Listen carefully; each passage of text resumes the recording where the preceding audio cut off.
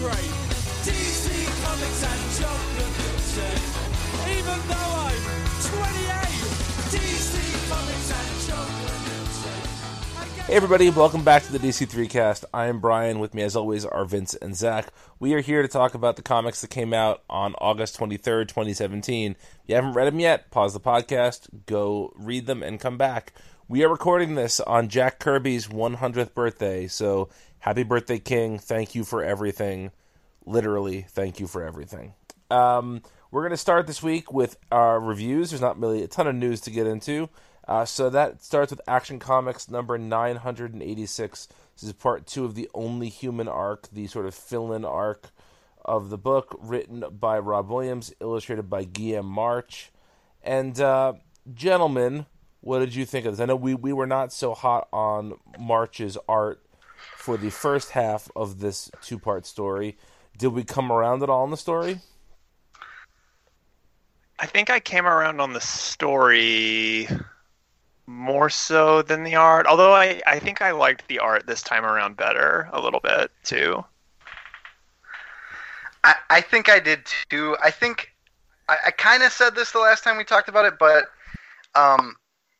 there's aspects of Guillaume March's art that I really, really like. I think he's a great sequential storyteller, first of all. Like, I think he does some really great stuff panel to panel. Mm-hmm. I'm thinking about, like, when Superman is falling in space and Lex, like, rescues him, and then, like, Lex is slowly turning back to his, like, human form because he became, like, Darkseid Lex for a little bit. Right. That entire sequence, like, it was really well done from, like, an artistic sequential storytelling standpoint. I think the art's really good. There's just some funky stuff every once in a while with the faces, I think. Mm-hmm. Like there's one where Superman is saying, "Think, Lex, you're the smartest man on the planet. Your circuitry is in that mind tick. You must be able to come up with a way to break this." And just Superman's got this like look on his face that doesn't really match. Superman looks like shocked, and the way that his teeth like curl around inside of his mouth and you can see them, I just feel like it's a very awkward. You know, Guillaume March can do some handsome character work, but I feel like in like a 20-page story, he slips up with a couple of those per issue where it just looks funny, you know? Yeah, I'm with that next page, that kind of like small panel where like Lex is lecturing him and Superman's just like super smug too. Yeah. It was like another like weird like expression doesn't quite match what's going on. Right. And I think like, I mean, I'll take Guillaume March art every week. You're just always going to get a couple of those little funny things, I think. Yeah, the way I see it. I really appreciate it. Like I said, the sequencing more this time. Yeah, I also think he did a great job of transitioning Lex to and from the Darkseid character. Like, the changes were very subtle, and then all of a sudden you're like, holy shit, he's Darkseid now. And then I just feel like he did a nice job with the character work on Lex in particular. But then again, you know, there's a couple of things that, you know, the aforementioned Superman expressions. There's also when Superman and Lex are coming back to Earth, and Superman, like, he comes to, he has the kryptonite pulled from him, and then he has Lex, like, on his shoulder, where Lex is making this crazy facial expression. It just does not fit. But the art is interesting looking. It's dynamic. It's very comic booky. I can see you both just got to that page, and you see the face he's making. Yeah. Yeah. Yeah. But, you know, like, it's super fun comic booking. And while the story had its ups and downs, we got to see, like, Superman and Lex fight some tigers and do some crazy shit. And it was better than your average Jurgens issue of Action.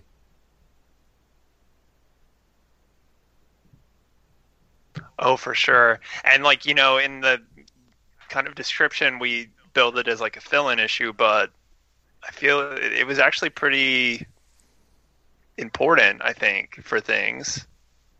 Yeah, the Mr. Oz stuff at the end. I don't know that you learned a whole lot from it, but it sets up the next issue. Mm-hmm. I mean, did we learn anything? Like, well, he uses what looks to be some kind of like heat vision. Yeah, we have a theory about that, and it's the same. Brian, you thought that Mr. Oz was you wrote an article about it. Yeah, that you thought he was Con-El, right? Yes.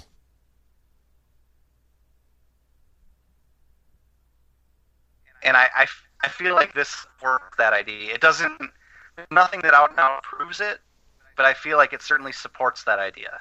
Yeah, it's definitely, I've seen the comics internet double down on, like, oh, he's a Kryptonian now, which is, I've seen, there's still, like, a litany of, possible people.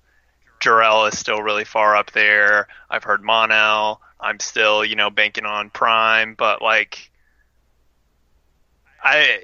we don't have to get into this too much, but I've kind of, with Mr. Oz, I've kind of come to the conclusion that I don't think like any of these theories make a lot of sense, and I don't think I'm going to be super satisfied with the reveal. I think it's going to be like a Mitzel-Pitlick situation all over again. Yeah. Here's my question. I don't know what you guys think. Yeah, I think that's fair. Yeah, I'm right with you guys on that. My big question here is, aside from Doomsday Clock, which we know is the Watchmen tie-in, has every other Watchmen tease been just a red herring for us? So far, yeah. Yeah, the button really was. The button was really a MacGuffin for something that didn't really have much to do with Watchmen. It was a Flashpoint thing. Yeah, and in Titans, we had those kind of like Manhattan teases and something about Abracadabra being the ancestor of, or no, I guess the descendant of Dr. Manhattan or something like that, or was what was implied. I forgot all about that, actually. Yeah. One way, I don't know, he was tied to Dr. Manhattan somehow. And then, I mean, there's like no way that Mr. Oz is Ozymandias, right? No, I don't think so. I mean, that's the too obvious thing that won't happen. But although I do think we'll see Ozymandias, I think. Eventually. Yeah. I think they still want you to think it could have been Ozymandias. The heat vision is sort of a dead giveaway that's not. Yeah. Yeah. Anyway, that brings us to Batgirl number 14, written by Hope Larson, illustrated by Chris Wildgoose.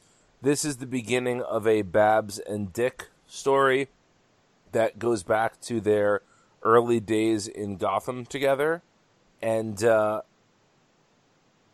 I think we've all been pretty effusive about our love for this book, and specifically Wildgoose's work on it. And this issue, to me, really, really held up to the standard that the book has been setting so far. I really, really enjoyed this issue. What did you guys think?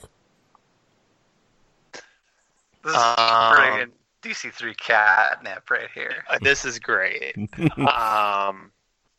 This is on par with the Nightwing series in terms of like its quality and kind of like the follow-up arc I needed to what's been going on in Nightwing, more so than like what we're actually getting. Yeah. Not to knock Nightwing, but like this is I need that Dick and Barb stuff. Yeah. Yeah, this is it's really just the stuff, seeing Dick in the old Robin costume again and seeing like a younger Babs was just so like, there's that part where Babs says, whatever, you're a dick, and so you have no idea. Yeah. That just the way that their faces are drawn, especially like Dick's smile, is such a throwback to when I remember reading like, the Brian Q. Miller Batgirl and like just a more innocent time in the DCU, and like they're really recapturing something that feels both like vintage in some way, but also modern. Like this looks like Chris Wildgoose's style is like so much. It's a very modern style, and yet he can get into this world where it's a little bit more muted and the characters seem a little bit more innocent, it's fantastic. Yeah, this is very good. Chris Wildgoose is kind of another one of those ones that I think should be spoken of in the same sentences as like Martinez and Schmidt and those guys who've kind of who've come up in Rebirth and just done really great things. Yeah. Oh, absolutely. Guys, there's a scene that takes place in a place called the Mad Haberdashery. Yep. And everyone's named after the hat that they're wearing. Yep. Pork it's so pie. Great. I will say and Stetson. The one knock I have on this issue has almost nothing to do with the issue's actual content. I really don't like the Robin costume that Dick is wearing. You always say that. But this time especially, I want you guys to turn. It's in the it's in the second flashback or the last flashback. So the one where Dick and Babs are on the rooftop together. I just want you to look at this costume. He has like an upside down triangle pointing to his dick for no reason. There is no reason that should be in that costume. Well, and you know what? That's only that's not in every panel either, or in every page. Like if you look at the page before that, it's not there. He's clearly subtly unzipped between panels. Clearly. Yeah. It's there's all those like weird like yellow swatches on it. I just think it's a really ugly costume design. But again, like that has no bearing on my enjoyment of the issue. It's just a weird artistic choice. See, I think that this is the best that this costume has looked. Babs' costume looked great. Oh yeah. Yeah, for sure. But I think there's Jack, I think you're right about Dick's costume too. Like this is the best it's looked, and it's because anytime an artist simplifies it a little bit, like I've seen other artists draw this one, and like those lines and those patches and swatches become three-dimensional to some artists, and so it almost looks like when Liefeld used to draw pockets and pouches on everything, Right, yeah. This is a similar idea, but when an artist simplifies it down like Chris Wildgoose, it does much better, I think. Yeah. There's something about this costume that I don't know what it is, but I have a soft spot for it, and I think it's because it reminds me of like a Robin action figure I had when I was a little kid, and I can't place what it was connected to, and it probably actually doesn't look anything like it, but it reminds me of it. This is reminiscent of the original, like when Tim Drake went from wearing the short shorts to the first Tim Drake like pants Robin costume. I feel like it's most similar to that, but it tries to make it more complex. Yeah, yes, exactly. More New 52-esque. Yeah, yeah. Now, like I totally like when we first. I don't remember when we first saw it. I know it played like really prominently in Batman and Robin Eternal. We saw it a bunch then. I didn't like it there, but here it almost kind of works for me. It plays on some kind of like part of nostalgia in me that I can't quite peg. That's fair enough. Yeah, I agree. But overall, I think that Larson did a really nice job writing the relationship between Dick and Babs. I feel like oftentimes their romance is treated as either like this like barb-filled like how Keith Giffen would write it, like just constantly like them trading little insults at each other, or they're treated as like the long lost loves that never were. And I think neither of those really work. I think this draws a nice sort of mid like place between those two, where there is definitely the sarcasm and the and the wit that is true with both of these characters, but there's also some real tenderness there, and I think it worked really, really well. Yeah. I think so too, man. It's good that you brought up Giffen because we're gonna get Keith Giffen really hard this week. Yeah, I want to say one more thing. I loved the Commissioner Gordon as Psycho Dad. Yep. Opening his door with like the crazy eyes. Yeah. So great. Psycho Dad. Well, boys, let's get Jurgens. It's time for Batman Beyond number 11. I didn't read this book. I paged through it a little bit. Written by Dan Jurgens, illustrated by Bernard Chang. Vince or Zach, did either of you read this book? I straight up read it. You did? I did. I had to see what happened to Goliath. I read it for my boy Goliath. Fix out Goliath. It looks like he's okay on the last page, so... He is. They, of course...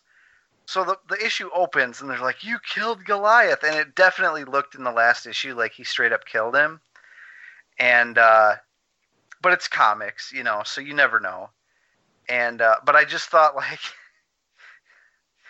even if he didn't really kill him, it was, like, surprisingly brutal for, like, he just did it with no fanfare, And then later you found out it was just, like, a feint, and Goliath's okay in the end.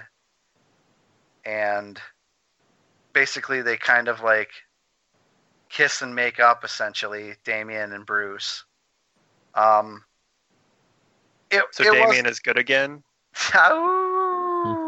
Goliath howl.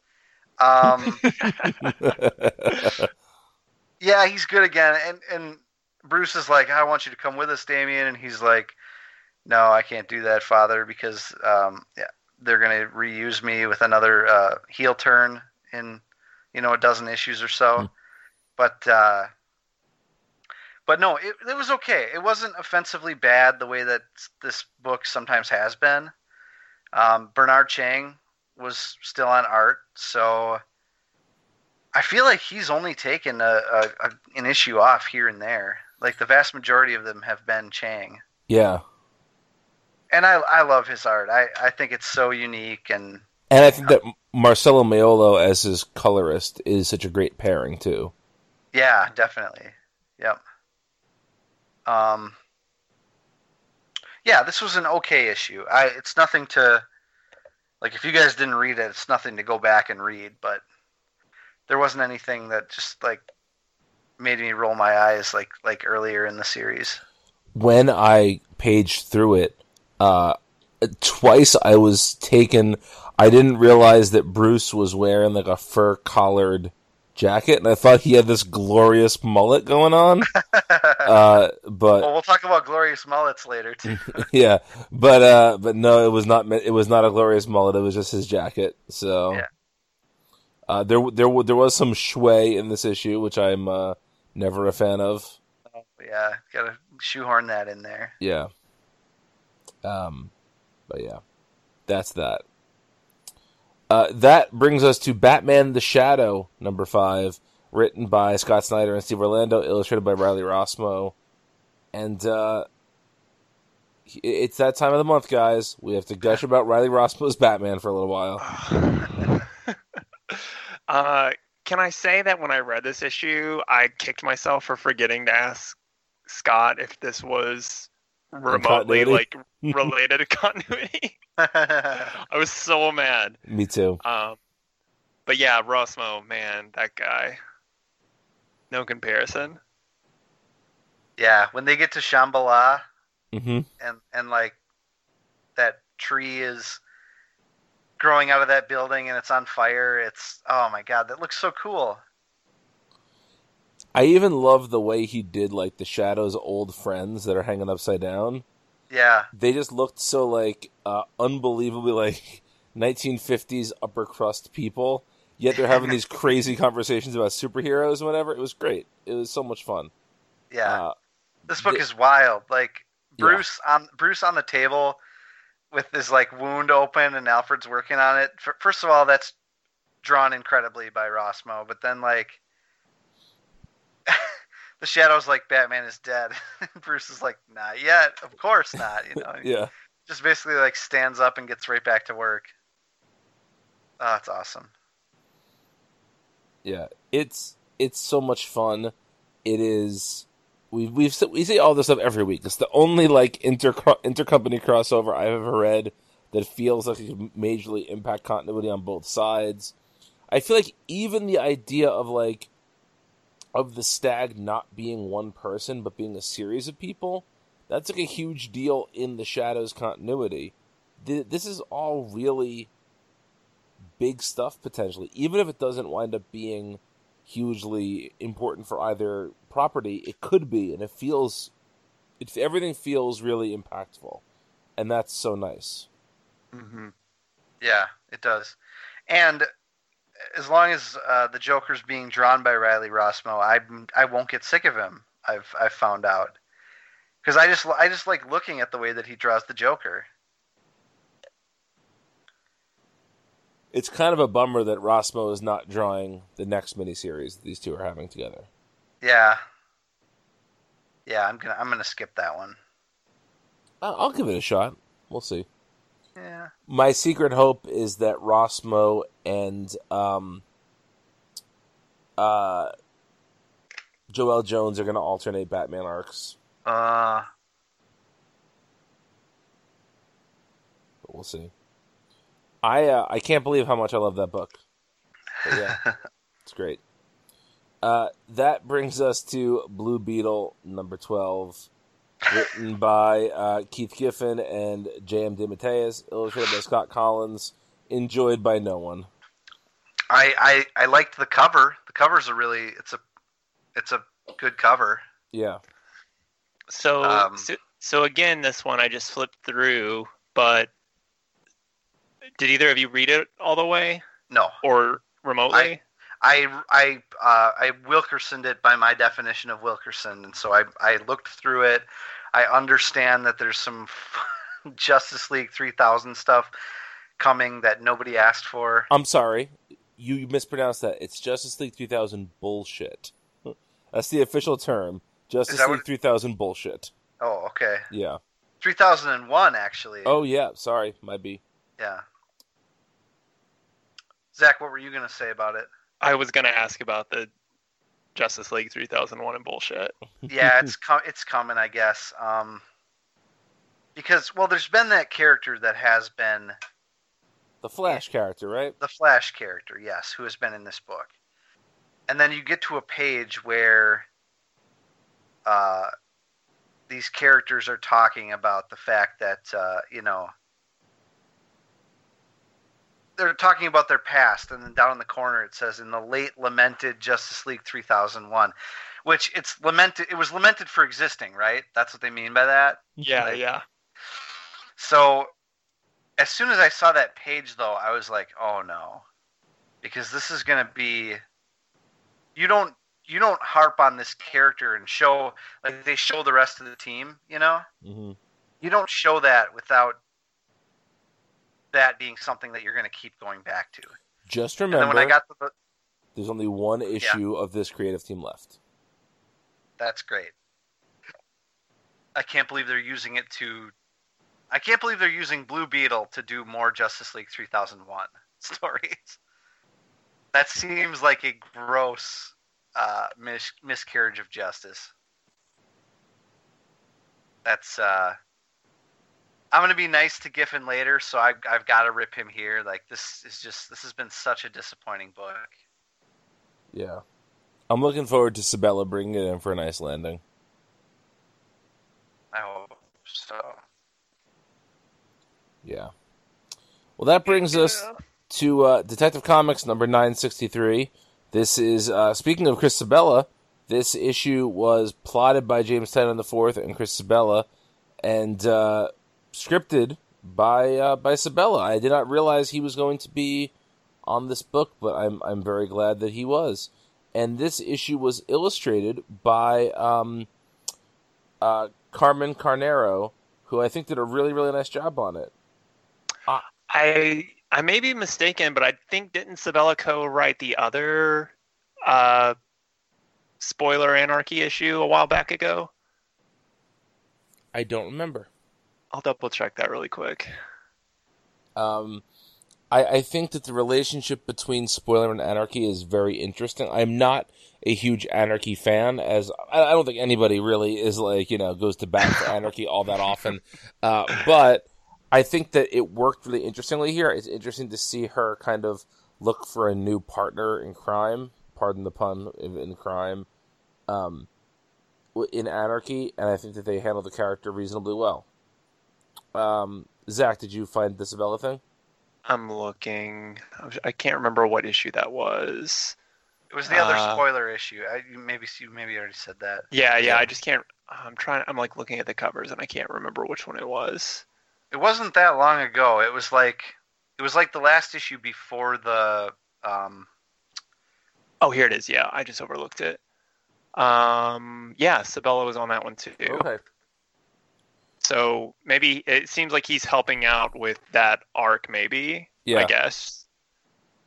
Yeah. This also had some really great Clayface stuff. Oh, yeah. Very good. Vince, what did you think of this issue? Yeah, I liked it. I liked the Tim and Steph stuff. The Clayface scenes were pretty incredible. I think I'm not all that interested in anarchy, but it makes sense to move Steph down that path, you know? Yes. Especially considering I think this is a very logical step for her.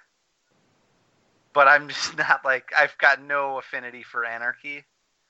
But other than that, it was a very fine issue. I mean, that's just a personal gripe I have with the character, but everything else was really solid, really good. Carnero's art was good.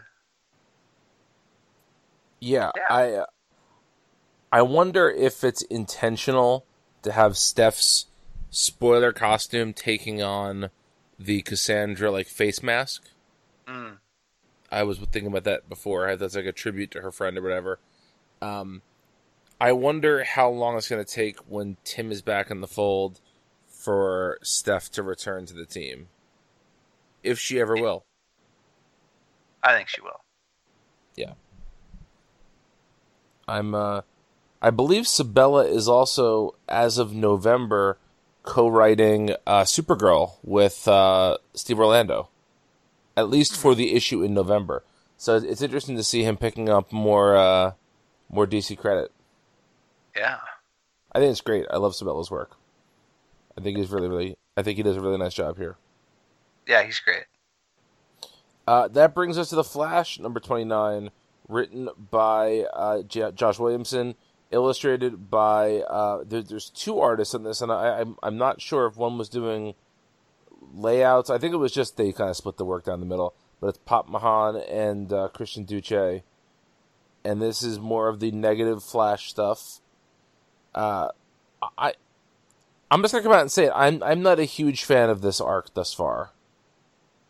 I really have liked this book quite a bit, but I feel like the negative Flash stuff is taking the Flash in a darker direction than I personally would like to see him go. And I feel like one of the downfalls of the later New 52 Flash stuff was it was always just so dark, and it lost a lot of the hope that I think is so intrinsic to Flash stories. And I feel like the last couple of issues have been just about as dark as I think Williamson has gotten with the Flash and his 29 issues thus far. What'd you guys think of it? I think I'm pretty much in the same boat as you, Brian. Yeah, it's I guess kind of an interesting concept, but also similar to things we've seen before, and I don't really feel like it does service to kind of the story we have been getting. And it also just goes into the kind of CW nonsense that I can't stand of relationship drama and all of that. So yeah, we're gonna go 0 for 3 here. I feel the same way. I'll say this: for the first half of the issue, the Pop Mahan art. Mm. Looks fantastic. That scene of Barry in the torn up costume in the ice tub. Yeah. Like the way that's shot from above, and like the perspective, and just the little. It's drawn with a lot of detail, and that felt like a very well considered and detailed page to me. You know, like I know I've seen the name before. Like he's done. Didn't he do the last Masters of the Universe mini? I think through DC. I think that's right. Yeah, I believe so. Yeah. But I didn't realize that his art was this good. Like I've seen pinup work where he's done really detailed, really nice work, but I guess I just totally missed his sequential stuff. This looks fantastic. Didn't he just do an issue of Teen Titans? Maybe. But if he did, it didn't look like this. I think you're right, Brian. But yeah, he did issue 10. It looks like he did some of the. He split it with Koi Fam. Yeah. Okay. Well, this looks really great. Yeah. And I found myself through the first half of this issue looking at the art and forgetting the words that I read. Which is not a good sign, and it's something I've never said about a Williamson comic before. So I just think that this is going to be like that one arc of Nightwing. Like this arc is just going to be a miss for me. And I agree with like the darker tone. I also think it not only is the tone darker and the subject matter more like CW, like you said, but it's also just when I think of the Flash, I think of a rogues gallery that's on par with almost on par with Batman's, you know? Yeah. And I'm not just talking about the rogues, you know? And I feel like this is Shrapnel, is his name? Yeah.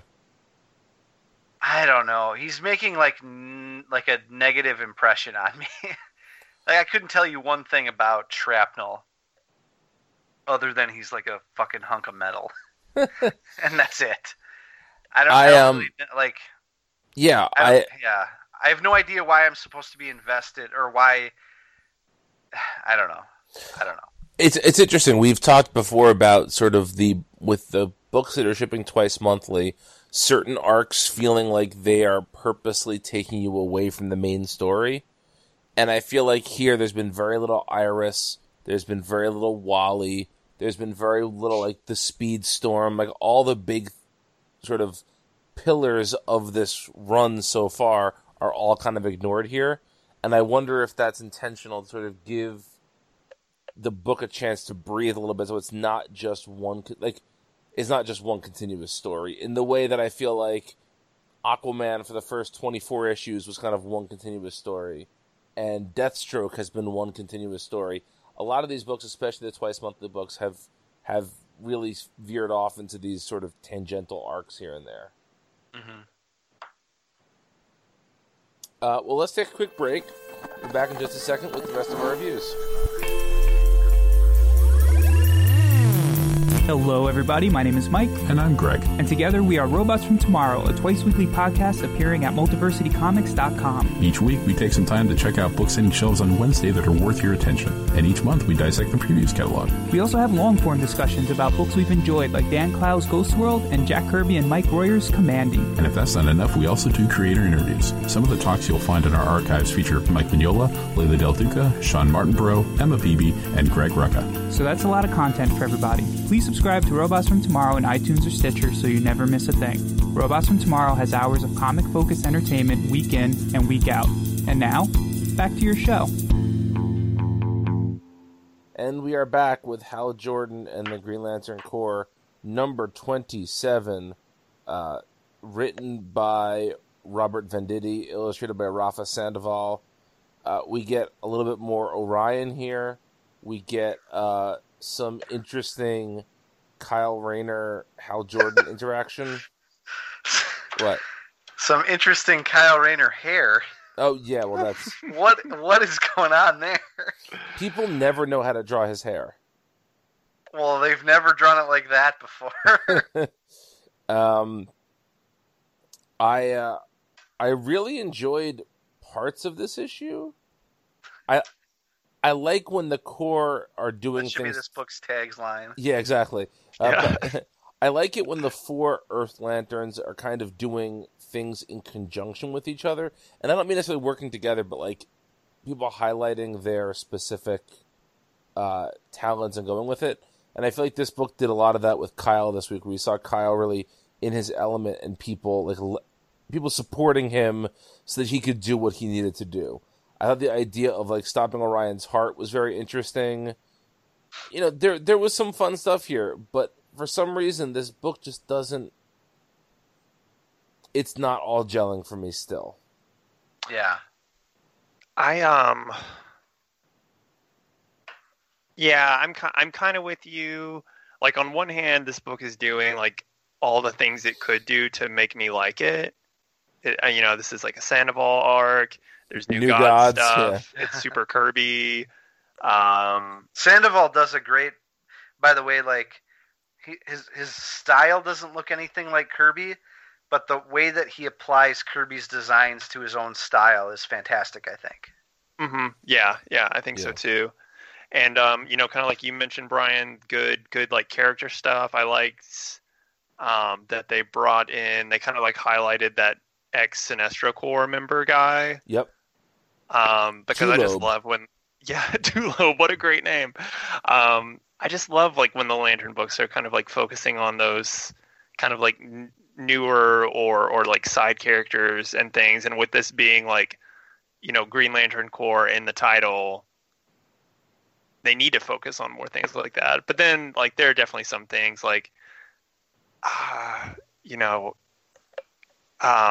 Venditti definitely hasn't been as bad as like John's was, but this is probably, I can't count how many times we've had references to Cosmic Odyssey with like John Stewart and the bomb thing, the yellow bomb, like in the past 10 years, like how many times we've seen that. Oh yeah. I mean, Cosmic Odyssey is the best, but it is the best, but like this like modern Lantern business have like turned that like into like Crime Alley level of like self-parody, like I would say that the crowbar is to Jason Todd as the yellow bomb is to John Stewart. Yeah, you're 100% spot on there. And the punches to Guy Gardner. Yep. Yeah. Absolutely. So yeah, there are a few things, but I do kind of like overall like this arc a lot. Relatively, I'm kind of excited for the potential metal tie-in stuff. Maybe that. Yeah, that's weird. They keep talking about metal, but like. Yeah, and like nth metal specifically. Yeah. In this issue, yeah. It's funny because they specifically bring that up, and yet I feel like they could totally just drift right by it and pretend like. Yep. It's not a connection at all. I know, because it feels like this should have like a prelude to metal banner or something, right. Because they would do that if they could. Yeah, absolutely. DC would. Here's my question, and I think we talked about this last time, and sorry, Vince, I just cut you off, but okay. I feel like we're never going to know this, but I'm shocked at how this feels like it could be part of the Mr. Miracle continuity. Yeah. Like, it doesn't feel all that off from there, and that really surprises me. I think it's a testament to DC. Like, somebody said, was it Scott Snyder maybe, where he said, like, somebody said DC is becoming better about, saying, everything is in continuity, but we don't care if your books necessarily feel similar. Right. Like, somebody said that. I don't remember who it was, but, like, they're getting more okay with using the same characters to tell stories of different tones.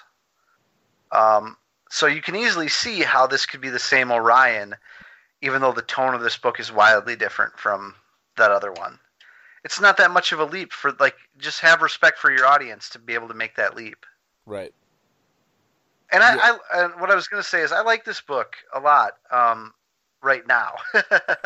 I feel like at any time it could take a turn into Shitsville, but I guess my only criticism of it is that it feels crowded with all of the main lanterns, aside from Simon and Jess, in one place doing, working all on the same problem. But I oscillate between what I want. Sometimes I feel like I want them all to be, like I want them all to be a gang of lanterns together, working together. And then there are other times where I feel like, okay, it's getting a little bit crowded, and like they're all not getting their due. But I think in this arc, they're doing a pretty good job of giving everybody their due, Yeah. And so on the whole, I think it's working for me.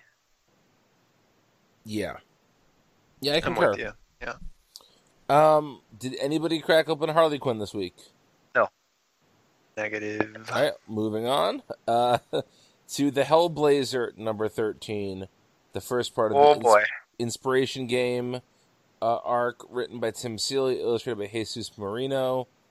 I think we can all be thankful that there is a new Hellblazer creative team.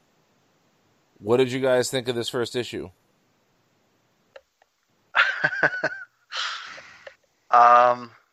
Zach? I thought it was just fine. Like, just okay. I thought it was kind of boring.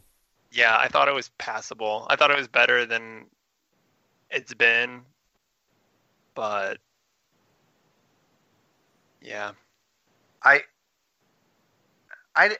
didn't think it was boring, but I thought it was a weird... So is Seeley only on for one arc? Do we know? The November solicits have a different creative team on it. That's right. No, I don't know if that's a fill-in issue. Right, that's what's hard to tell about this, is if that's a fill-in even for an arc, and then Seeley's coming back, or if he's just doing this one arc. Yeah. So I actually thought the setup was kind of interesting, where so Constantine wakes up in a hotel room, smelling like regret, or whatever you want to say. Yep. And then he goes to mess with the AC system or the HVAC system, and a bunch of blood and guts squirts out at him.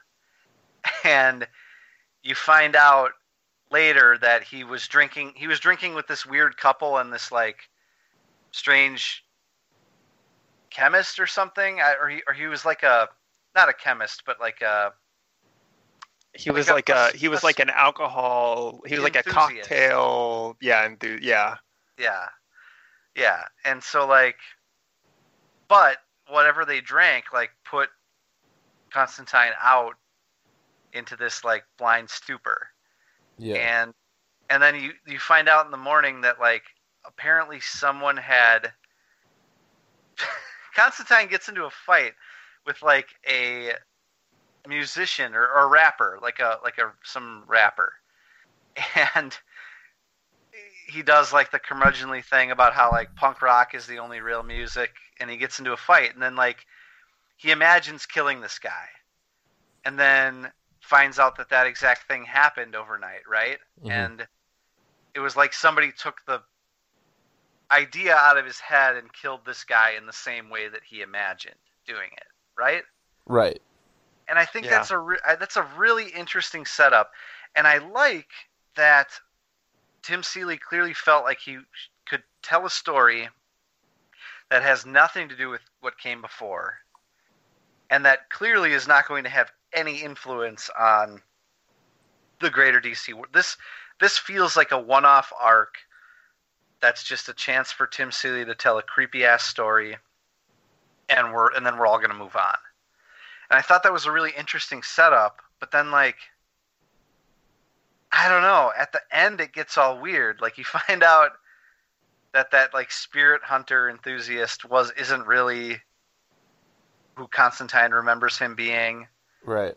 And there's a bum drinking something, and then he kills himself, and it really goes off the rails in the end. I'm sure it'll all be explained next time around, but the book lost me at that point. Yeah. See, I had that problem with it, but I also felt like all the ideas were interesting, but the execution was rarely interesting in the issue. Mm-hmm. And that's what I meant by boring. It's just I felt like visually I've seen Marino do much, much better. I've seen Seeley write much better. all the ideas here I was fine with. I just felt like the execution of them all felt like everything was taking too long. The book felt overly wordy, and I'm really disappointed because I was very much looking forward to this. Mm-hmm. The one thing I'll say about it, and I may raise the ire of many longtime Hellblazer fans, because I'll admit, like, I haven't read a ton of the original Hellblazer, but the premise of this issue and kind of the tone felt more in line with the original Hellblazer than I think, like, maybe any New 52 John Constantine that we've seen. There was that one Riley Rossmo, to bring him up again, drawn arc. I didn't read much of that after the first couple of issues, so I can't speak to that. So this actually reminded me of a less unique version of that. There's even an image in my head, and maybe it's just me inventing it. I couldn't point to an issue or anything of Constantine being naked, covered in blood in that run, which is what we get from this issue also. This reminded me of, like, I think it was in the Peter Milligan run, there was, like, he got the like cursed rash or something, and, like, it was something, you know, just a very mundane like that, and that's kind of what this reminded me of a little bit. So I don't know. It's fine. Yeah. It's fine. It's better than it was before. That brings us to the Jack Kirby Manhunter special that also gives us an Etrigan story here. So the Manhunter story was written by, let's see who we have here. Was this a Giffen joint? I believe it was. Story and layouts by Giffen with art by Mark Buckingham and the script by Dan DiDio. Which, it may have been a DiDio script, but it still sure sounded like some Giffen talk. Yeah. Can I just come out and say I'm gonna be really nice to Giffen. I liked this. I mean, that's fine.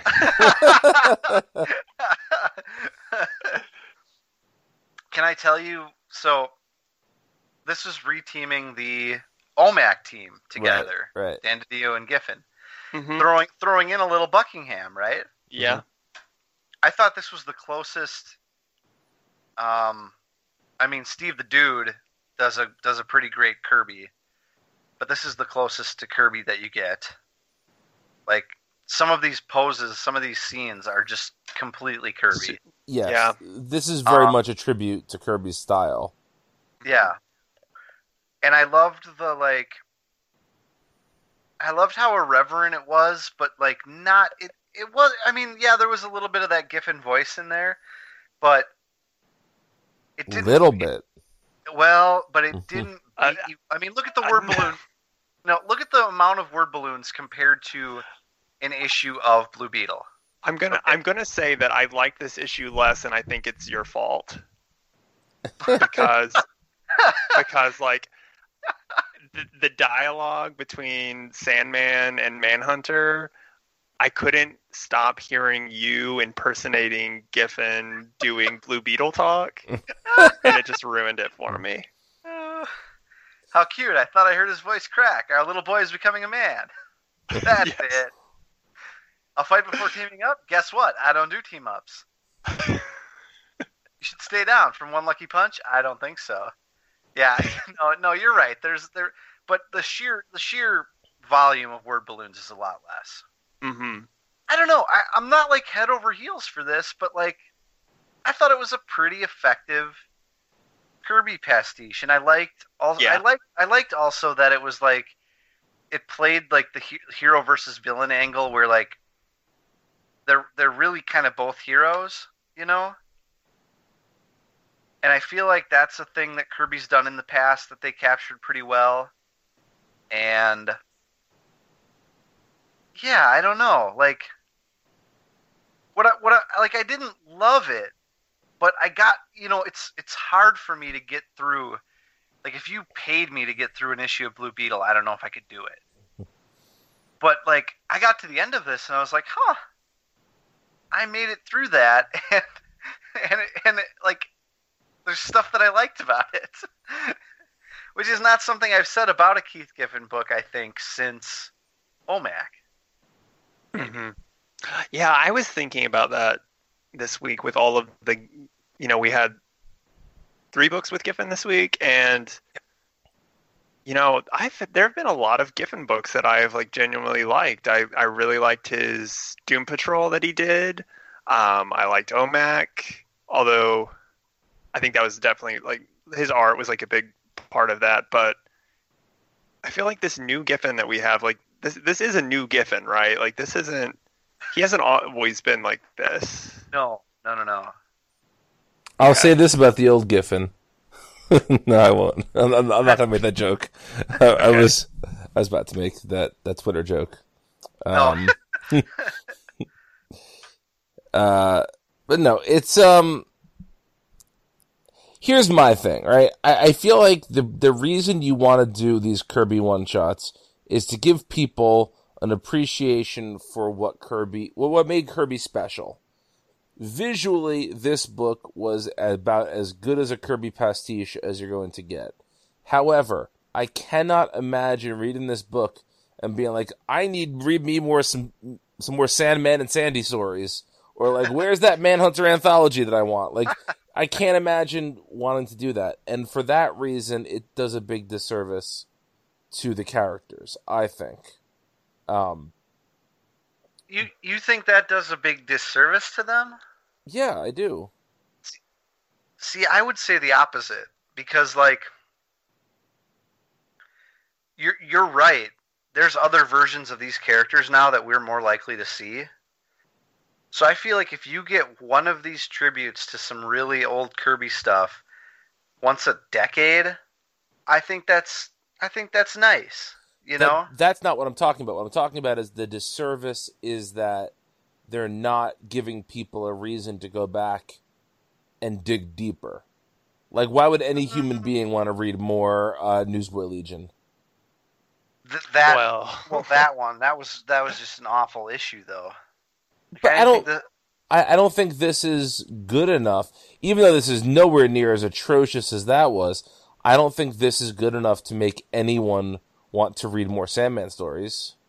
Well, I don't know what you could do then, other than just tell them, like, look, those were done by Kirby. So if you tell a good story. Oh, like what? I mean, I thought this was okay. I don't know.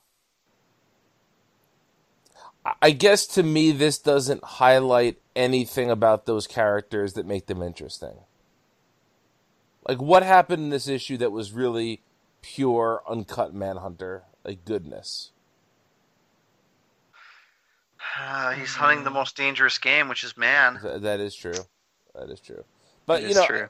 I think this obviously goes a long way to our enjoyment of the issue. I think if I enjoyed the issue more, maybe I'd be siding with you here. I just feel like it's really not...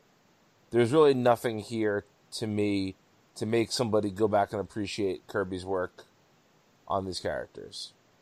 Yeah. That's fair. We also get an Etrigan story.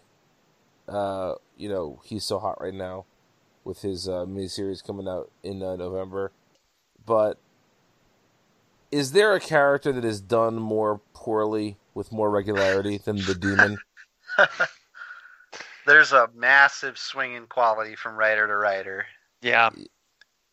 This is like the 400th time we've seen his origin told. And for no real reason. Yeah. But it looked really good.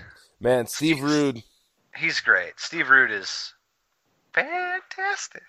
Yeah. It shouldn't come as a surprise to anybody who's read Green Lanterns to know that Sam Humphries wrote the script for this. Yeah. Yeah. Yeah.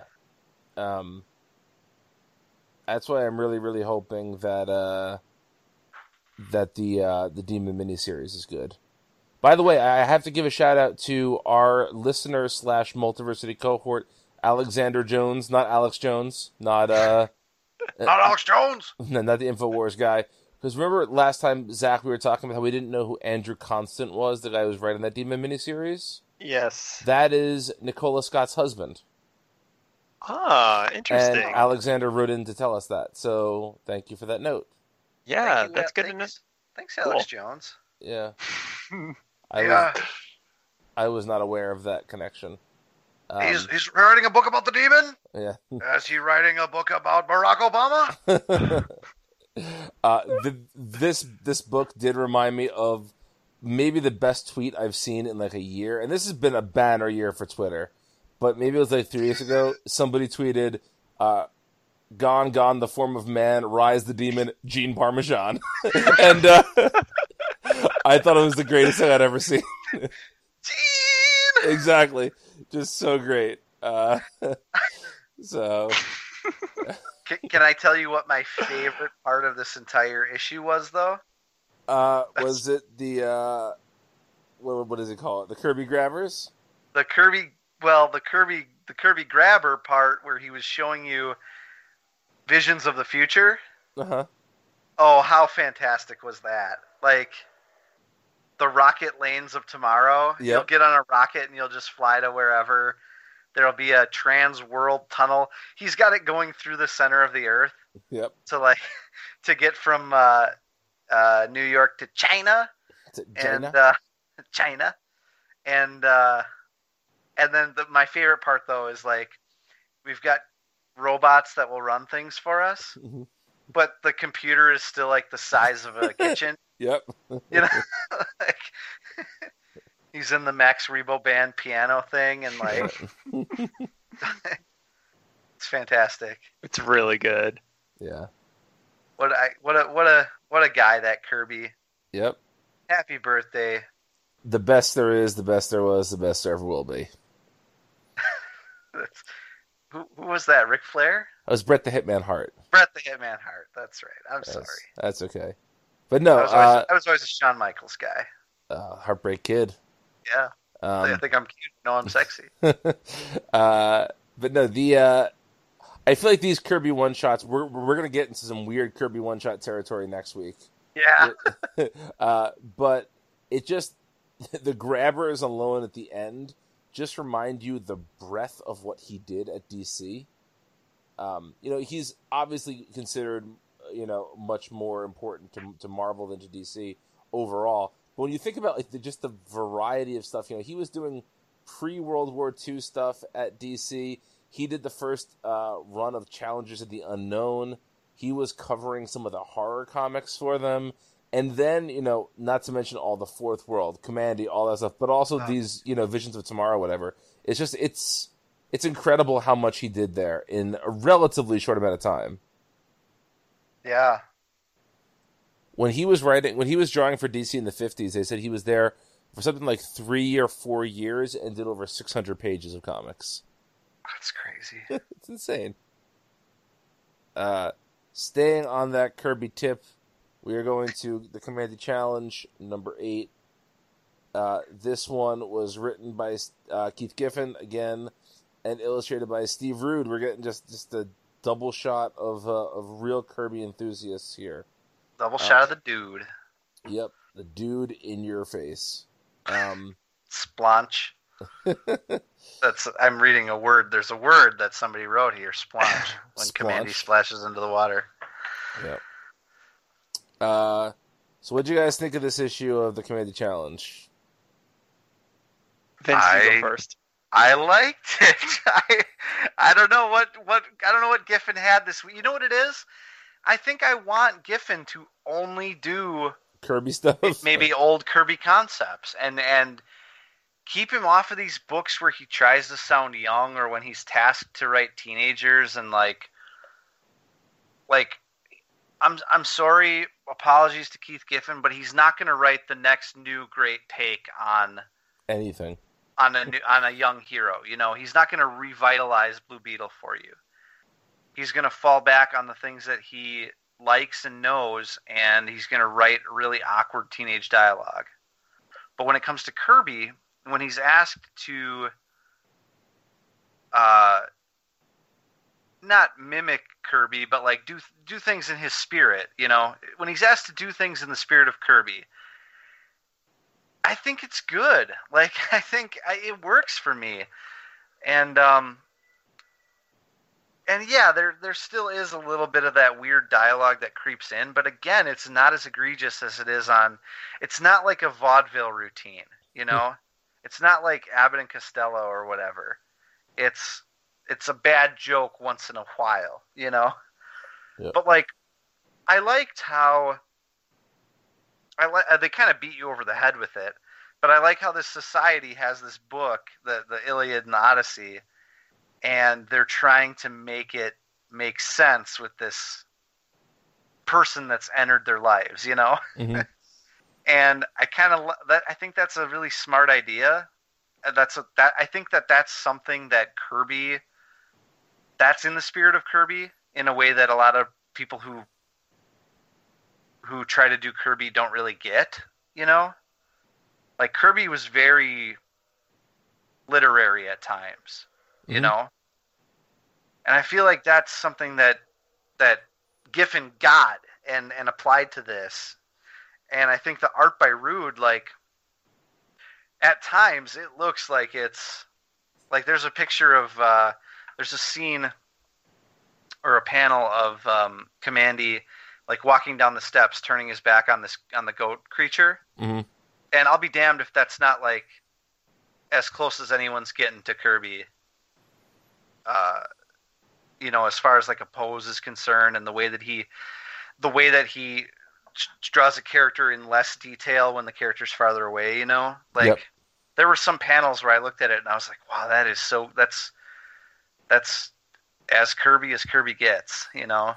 And, that was going to be my comments on this issue was that this, to me, felt the closest to an actual Kirby Commandy comic than we've gotten in the Commandy Challenge. I don't know if that's necessarily a great thing. Like, one of the joys of this series is the idea that you're getting different takes on these characters. And I don't know if this did anything all that different with Commandy, but it was an enjoyable, especially an enjoyable visual experience. It did look great. It looked really, really good, but I thought it was such a chore to read. Zach, you're killing me today, buddy. I don't know. Like, it was really wordy. I didn't care about like these two like factions, and then like halfway through there's basically like a recap of everything that's happened in the series so far. Yeah, that was weird. That's like a Giffen specialty. Recapping things for no reason in the middle of a story. Exactly. And so just like I struggled to get through this one, I'll admit. I also think this is a series that is really going to read totally differently when you're not reading them a month apart. Mm-hmm. And maybe the fun cliffhanger nature of it will feel better when you're not having to wait a month for it. Because sometimes I'm forgetting what the cliffhanger even was the month before. Yeah, this one was weird because like last issue, like those parasites were like a really big deal, and he like got bit by one, and then this issue is just like, oh, I'm gonna rip this thing off. Yep, I'm okay. Yeah. I go the cliffhanger before this had like a dismembered Commandy had to be saved, and this one had a parasite that was just casually taken off. Yes. So. Yeah, it is funny. It is funny because like, yeah, like I think almost a good portion of that last issue dealt with like, oh, you know, unraveling the cliffhanger from the previous one, and then this issue it's just like nope, nope, done. No, sir, I don't like it. I have to say though, this issue gave us a great gift, which is that we can now call Dan DiDio Odysseus DiDio if we want to. That's the gift that keeps on giving, for sure. The gift that keeps on giffing. Oh. Homer, I fucking love that guy. Yeah. He loves donuts. I love the idea of Dan DiDio thinking that Homer Simpson is the epic poet Homer. Let's be honest. We're gonna eventually turn Dan DiDio into an SNL Celebrity Jeopardy character. I think I say turn him into Homer Simpson, where he gets dumber and dumber each time we bring him up. Yeah. He started off just wanting some frosty chocolate milkshakes, and now he's Frosty chocolate milkshakes. Yeah. And that's my best season 1 Homer. That's not bad. Boy. Yeah. All right, that brings us to Mother Panic. Love you, Dan. Yeah, love you so much, Dan. You're our secret stepdad. That brings us to Mother Panic number 10. You apologize to my mother right now. No, he's a secret stepdad. He's secretly like he's looking out for us. You know, like he's he knows that it would embarrass us if you walked us to the bus stop. So he just like drives a little bit behind us to make sure we're safe. Yep, that's what he does. Yep. Mother Panic number 10, written by Jody Houser, illustrated by Sean Crystal. Back on that Sean Crystal. Yep. Back on that Sean Crystal, and maybe I'm just feeling charitable this week, or maybe I'm in a good mood for some ungodly reason. But this was not as bad as the last arc that Sean Crystal did. I'm with you. Yeah, I'll agree with that. I felt I still feel like this is a very oddly paced book. Oh yeah. It is oddly paced, that's for sure. I thought the tone matched the art a lot better this time around. The tone in the first arc that he did was very dark, and I feel like his art is like very good for humor. Like I always bring up that he was on I think he was on a Deadpool book at one point, and the art worked really well there. And this arc this issue was not as like dour and disturbing as that previous one, and I think the art worked a lot better as a result. There were a couple of comedic scenes here. One thing I like about the way that Jody Houser writes this is I like how she writes Violet like moving through society and playing her role that she knows. She's very self-aware about who she is and how she's seen by people. Mm-hmm. But then she'll have these thought bubbles, and they're like they're used pretty sparingly, but the thought bubbles betray like how she's acting in reality, you know? Yeah. And it's often very like sarcastic or very sardonic, and I think that's a really nice touch. That gives Violet a little more character that it defines her a little bit for me. Yeah, I'll agree with all that. I think my biggest issues with this book is how it's paced. I think it's a very, very jarring read sometimes. I think especially the Crystal drawn arcs have been really unusually paced. And, yeah, I mean, this was better than the last arc he did, but I think this is a worlds less enjoyable than the last couple issues we got. Mm-hmm. Yeah, I don't know if I'd go that strong with it, but I can agree with that. One thing about the Sean Crystal art and the pacing is that I don't know what it is, because other artists do this stuff all the time, but he will go from like one scene and then the next page is a completely different scene or point in time, mm-hmm. and it feels like the book is out of order. I think part of it's because there's nothing establishing it in the script, you know? Right. Like I'm thinking, there's a page where Violet's in her costume, and she's sneaking in on that like sleeping lady, and then in the very next scene, there's like the scene of her and that girl at the home, mm-hmm. and like they're being attacked by this like creature, you know, or by these creatures. And then it goes back to this scene of her in the costume invading this bedroom, and I get that scene in the middle is supposed to be like a thematic link to what she's doing right now, but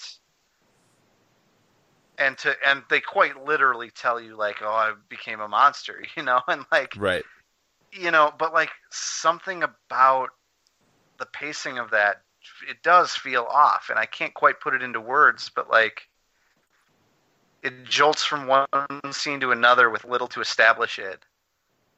And so it's hard to find your footing sometimes. Yeah. I think another aspect of that too, and maybe this is just me, but I feel like the Crystal illustrated arcs are way less dialogue heavy. Like they're very breezy reads. Mm-hmm. Yes. Like I could probably speed read this comic in like 2 minutes, Yeah. just because of like how little dialogue there is. Yeah. Yeah, I agree with all that. All right, that brings us to perhaps the biggest book of the week, and that is Nightwing: The New Order #1. This reunites 2/3 of the creative team behind the Gates of Gotham miniseries from pre-Flashpoint that I was a big fan of. I don't know about you boys. Yeah.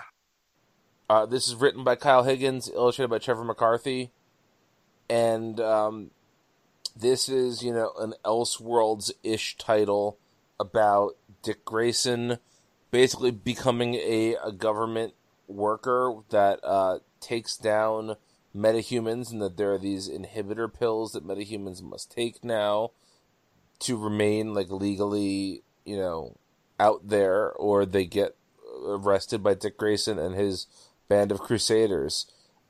We were talking off air about how we think there's going to be a pretty big range in enjoyment here, and we're going to start at the bottom of that range with Zach. Zach, why did you dislike this book so much? I'm presuming you disliked it. I did. I disliked it. One, I just don't think it's like that interesting of a concept. We've seen stuff like this before. It seems really out of character for Dick Grayson to be the one spearheading this, which obviously like things can happen. They kind of hinted stuff in this issue that kind of leads to it, but I just like, I didn't care for this. And then another big thing is, I don't know if it's just his style has changed or if it's the inker, but He inked himself. He inked himself? Okay. Yeah. This feels like a really big departure from the Trevor McCarthy that I've seen. This feels far less fluid than the Trevor McCarthy. Like, I loved him on Gates of Gotham, and he did a lot of the New 52 Nightwing stuff. Yeah, I really liked that a lot. But this feels blockier, maybe? Yeah, blockier, more generic a little bit. Like, I just like, and even, I really like Dean White on colors, but this felt a lot more muted. This just didn't do it for me on almost every level. All right, Vince, give us your piece on this. Yeah, so I thought this was okay. The art was a little rougher than what we saw from Gates of Gotham. Dick has a hell of a head of hair. What is that like? Who is that? Is that like Patrick Duffy or or friggin'? It almost looks like Ra's al Ghul, how they draw his hair sometimes, flaring out like that. Like that's a head of hair. Going into a mullet at times. That's the mullet I mentioned earlier. So I don't know what's going on. Like, is it taking place? It's taking place in 2040. So like, in 2040, are the 70s back? I don't know. But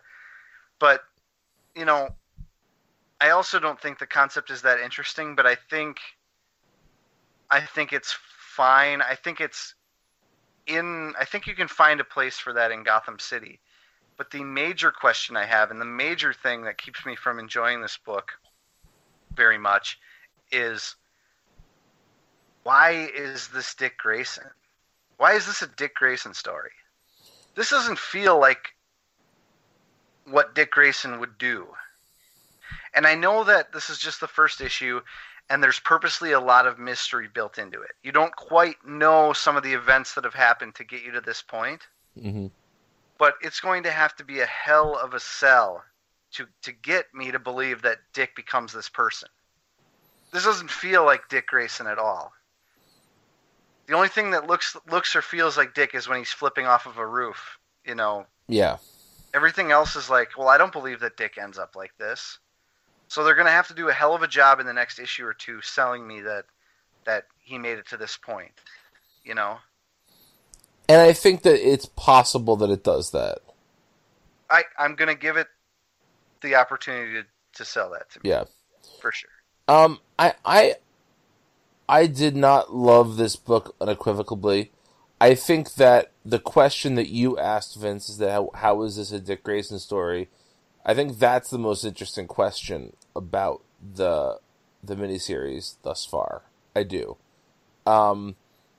I thought as you're reading it and you hear Dick talking about the mother of his child that has left, I think everybody presumes that's Babs as you're reading it, and then there's that last page reveal that no, it appears it was Kara.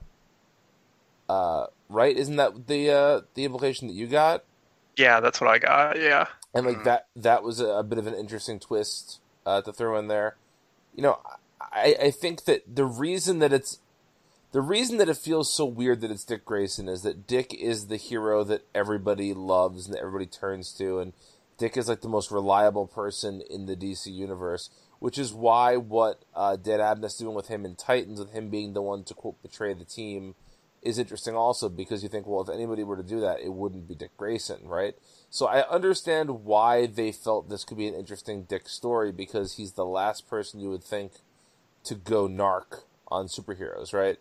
I think that that's an interesting idea. The problem is to get that character from the absolute disbelief to effectively making him the center of this miniseries. There's a lot of work to be done there, and I don't know if in 6 issues Higgins and McCarthy can get that work done. Yeah, I agree with that. But that said, I did think there were some nice character moments there. I was legitimately surprised by the mother reveal of the son, and I'm hopeful that the book will give us some of the answers we're seeking. Whether they are satisfactory or not remains to be seen. So can I ask you a question about that reveal? Sure. Are you sure it's Kara? No, not at all. Okay. The only reason I ask is because if you look at the next cover, the cover of issue 2, his son has glowing red hands, as if he's charging energy in his hands. So you think maybe it's Corey? Yeah. Oh, that's interesting. Okay. But I did think Supergirl at first with the eye vision, and then I thought they don't really have. Do Dick and Kara have much of a relationship? Like, I don't know. No, but that's kind of why I thought maybe they were going that angle, just because to shake things up. Yeah. But see, in like future issues of this, all those Titans characters are involved. I don't know if you saw that, but I did not. No. Yeah. So I'm wondering. I mean, I don't necessarily think I'm right either, but yeah, but I still think it's up in the air. I think you're probably onto something. Yeah. Yeah. Again, I am open to this surprising me, but I'll say this: I was really down on this book when it was solicited, and I enjoyed the first issue far more than I thought I would. Mm-hmm. I think I can say that. Yeah, I had no interest. like literally no interest in it. And so to read it and say like, yeah, it's good if they can sell me on Dick becoming this character. Like I feel like that's better than I would have hoped for the book, actually. Yeah. One more thing. Sure. Shit, I just lost it. Sorry. What I was going to say is I have a Trevor McCarthy Nightwing sketch he did for me in 2010, maybe, or 2011. And the pose on it is very similar to the pose on the cover of this book. Oh. I'll try and get a screen grab of it at some point to show everybody. Does he have insane hair? He does not have insane hair. But yeah. The New 52, everybody kind of had insane hair. Oh, I remember what I was going to say. Why isn't this Elseworlds? I don't believe that term exists anymore. Well, why not? Let's do it. I agree. Let's bring it back. I think that there's an argument to be made that when people see it's Elseworlds, they don't buy it because they don't think it, quote, counts. But I don't think people are buying these miniseries anyway. Yeah, what's the difference? I mean, like, I don't know. Yeah. Horse shit. Well, speaking of horse shit, that brings us to Suicide Squad number 24, written by Rob Williams, illustrated by... Who did this issue? I didn't hate their artwork. Augustin Padilla. Yeah, I did not hate the artwork on this. And Juan Ferreira. And Juan Ferreira, yeah. Can we just say this issue is really bad and then not talk about it anymore? Well, can I say one thing about this issue? Yeah, go for it. And that's all I have to say, is that this issue settles something in my head that I've been thinking about lately, which is that, I know they're bringing us towards a Batman on the Outsiders book, but Katana is such an important part of Suicide Squad right now. Well, here is how we exit Katana from the Suicide Squad to get her ready for the Outsiders book. Good call, Brian. I think you're spot on. That's my only comment. And that book has a 99.9% chance of being more worthwhile than this one. So yep, I'm looking forward to it. Geo-Force, baby.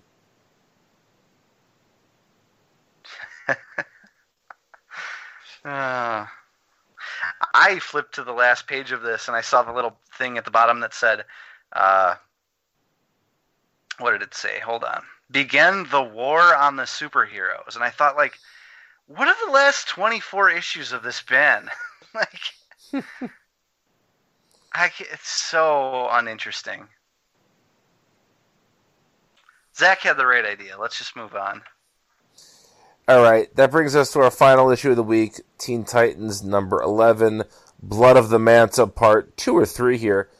Written by Ben Percy, illustrated by Koi Pham and Phil Hester. This has the most egregious use of a character calling their evil father since The Empire Strikes Back and Return of the Jedi, which I just watched, so I'm familiar with that. But we do get some really nice Aqualad as part of the Teen Titans stuff. We get some nice Garth appearance here. I thought this was a pretty effective way to bring Aqualad into the Teen Titans. What do you boys think? Zach? I think I mostly liked this. I thought it mostly did a good job.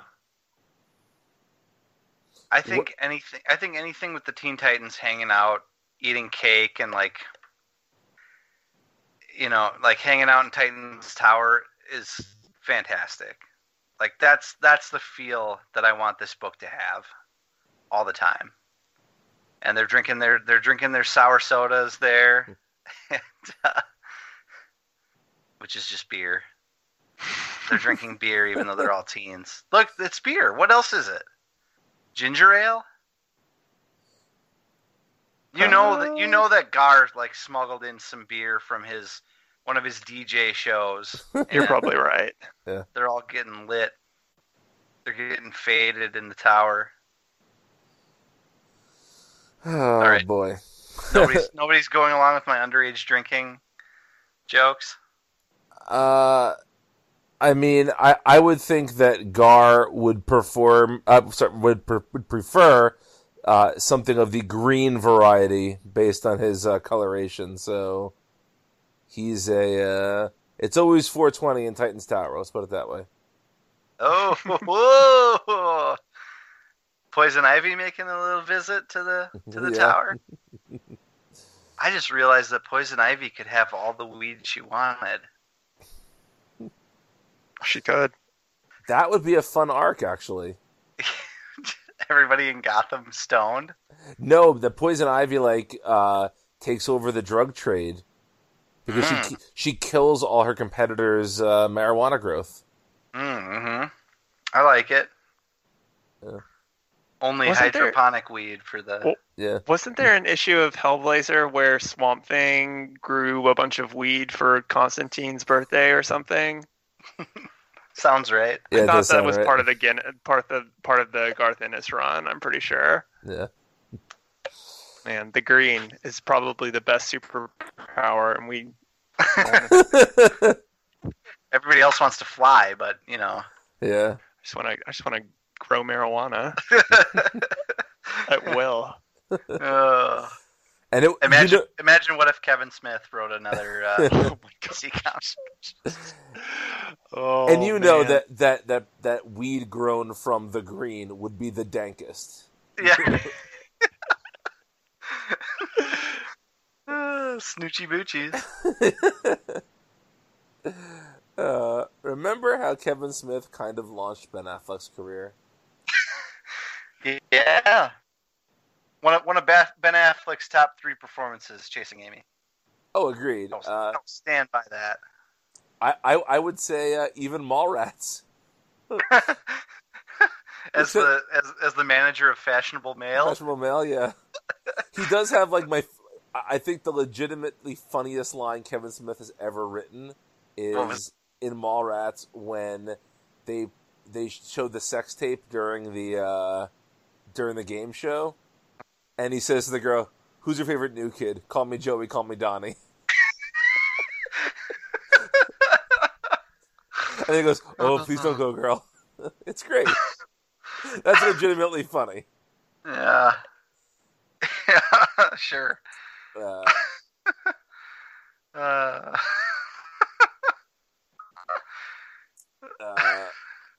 I like when Stan Lee talks about superhero sex organs. Of course you do.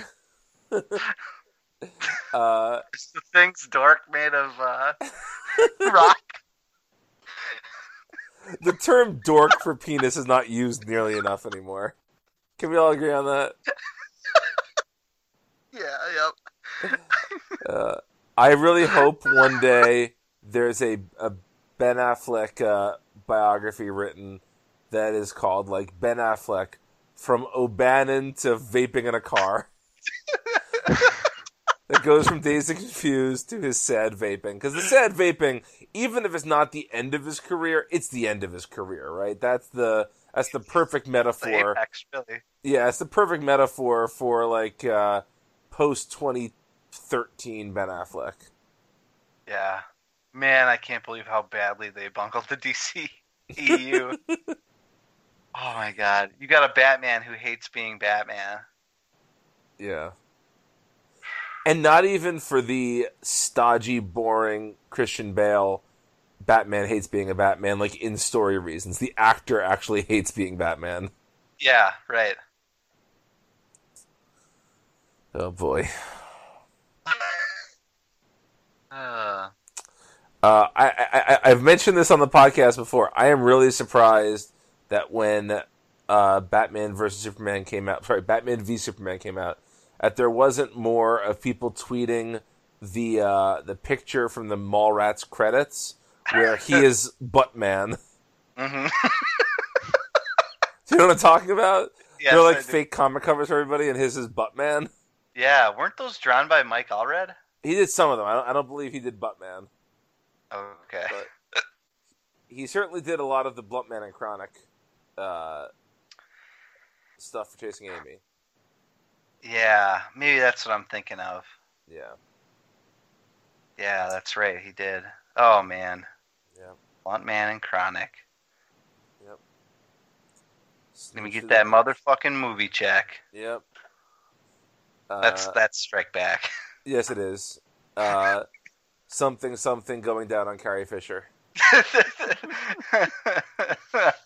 Oh. Yeah. She's dead, Brian. What? It happened in the movie. I didn't make up that concept. I know.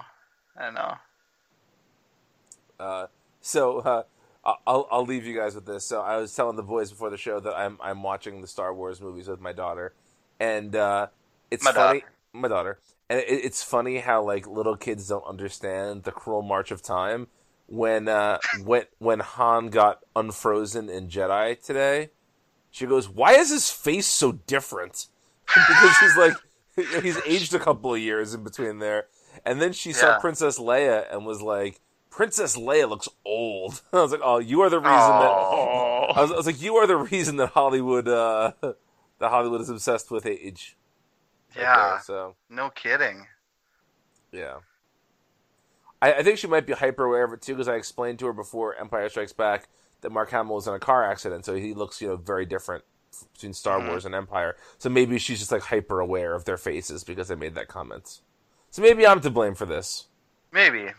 You could just explain to her that Harrison Ford smoked a lot of weed, and Carrie Fisher did a lot of stuff, and Mark Hamill was in an accident. Or you could show her pictures of herself 3 years ago and say, "Gee, you look a lot different too." Well, that's the really nice version of what you should do. Yeah. Yeah, I agree. Yeah. Do that. That's essentially putting a down payment on some therapy sessions, so that works. That works well. So, yeah. All right, boys and girls, thank you for listening. We appreciate it. This is a highlight of my week every week, and thank you for joining us for this journey through some good, some not so good comics.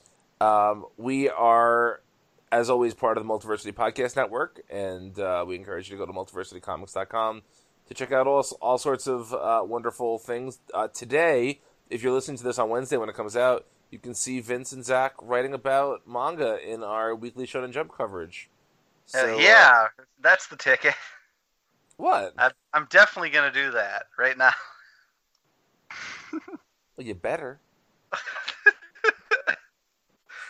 But no, yeah, go to multiversitycomics.com, have some fun with it. You can follow all three of us on Twitter. I am at Brian Needs a Nap. I'm at BJ_OSTROWSKI. And I'm at SirFox89. And we'll be back next week with more DC3cast. And thanks for listening.